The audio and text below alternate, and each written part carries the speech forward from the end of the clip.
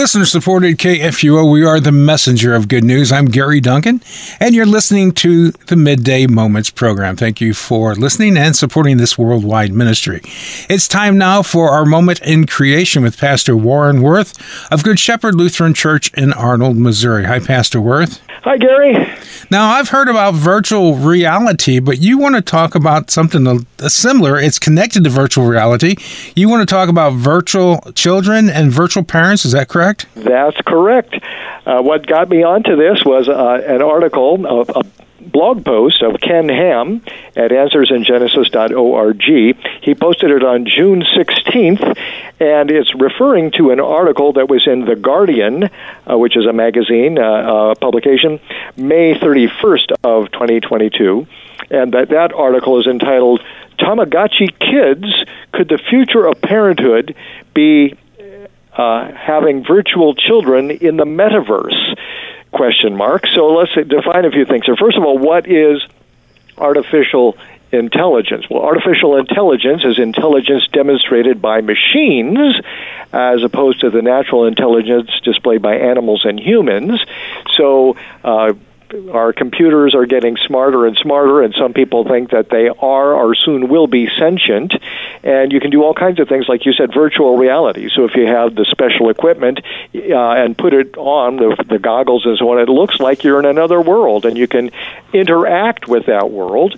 And that's kind of when we get into the metaverse. So what's the metaverse? Well, becoming so universal and immersive in its virtual world that is basically indistinguishable from the real world. So if you got the right computer stuff and other equipment, it's like you're in a whole new world. You can be what you want to be, do what you want to do, in a futuristic science fiction sort of thing, but they're thinking that science fiction will actually become reality. And then that comes to this book that's coming out is suggesting that people don't really want to have children anymore.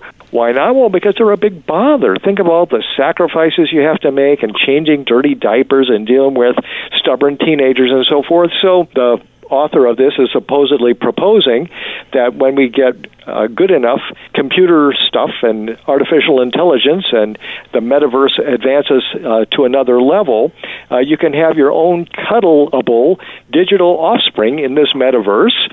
The author of the book says within 50 years, technology will have advanced to such an extent that babies which exist in the metaverse are indistinguishable from those in the real world.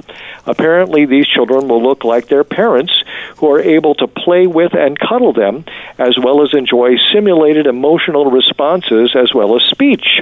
And again, Ken Ham says, well, why would you want this? Well, think of the advantages. Minimal cost and minimal environmental impact, less worry, though you might want a bit of worry programmed into the digital child just to make it more authentic. What about teenagers? Well, they say if you don't want a teenager, put it off, because parents of digital offspring will likely be able to decide if and when their child grows up. If they get tired of raising their Tamagotchi child, well, then you just cancel your monthly subscription. I mean, this is crazy, isn't it? Yeah. You do know that Facebook changed its name to Meta. Oh, okay. Yeah, recently. I mean, they still have the Facebook thing, but their parent company is now called Meta, and it's based on as they see the future of computers and this metaverse. Yeah, this metaverse, which is kind of a whole new world that we can invent through our digital intelligence and make things that people may prefer to the real world. So you can have a virtual family, virtual children. And so it assumes that a pre-programmed digital child is a worthy replacement for a flesh and blood made in the image of God with an eternal soul child, says Ken Ham. And so he analyzes this from a standpoint of what does the Word of God say? Well, the Word of God doesn't talk about computers, but it does talk about children, right? So in Genesis, when God created them, He made them male and female. said the two shall be one flesh, and then said, be fruitful and multiply, fill the earth and subdue it, and have dominion over the fish of the sea and over the birds of the heavens and over every living thing that moves on the earth. So God gave a command about reproduction. It's a real thing. That command has never been revoked. God still intends that's the way things should be, not that we should give up real marriage and real families for a make-believe digital one. And again, think about it. God created human beings in His image, and this would be man creating something in man's image. Sinful man, sinful image, not a good thing. And again, it doesn't really exist as a thing, right? It's all a digital thing. It's zeros and ones, or the switch going on and off for an electrical impulse.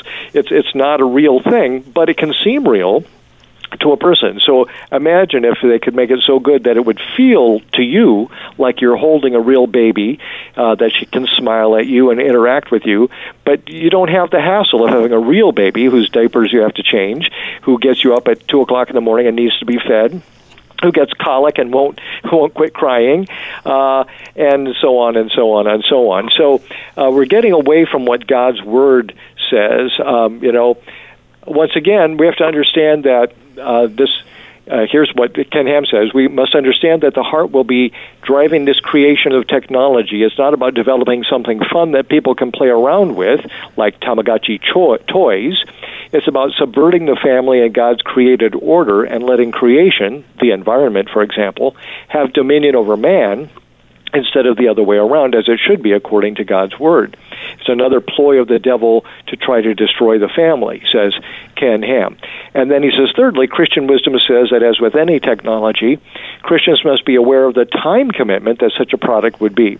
It's very likely the experience will be highly immersive and even addicting, just like how much time people spend on social media today, taking away hours and hours each day that could be spent with real family, serving the Lord, doing everyday tasks that God has called us to be faithful in, and all for what? A non-existent, artificial intelligence-driven hologram with no eternal value whatsoever, and that will fade away with this earth. And again, one more thing that Ken Ham points out as he points to God's Word is that he points to Romans 1:22, where it says, claiming to be wise, they became fools. So yes, people with all their wisdom in creating this wonderful technology can abuse it to the point where they think they're so smart, but really it's very foolish to think we can go down that road, thinking that we could have fake children with a monthly subscription cost, and if we didn't like them anymore, all you do is end your subscription and you're done.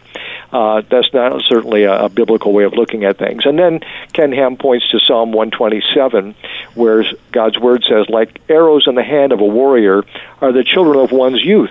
Blessed is the man who fills his quiver with them.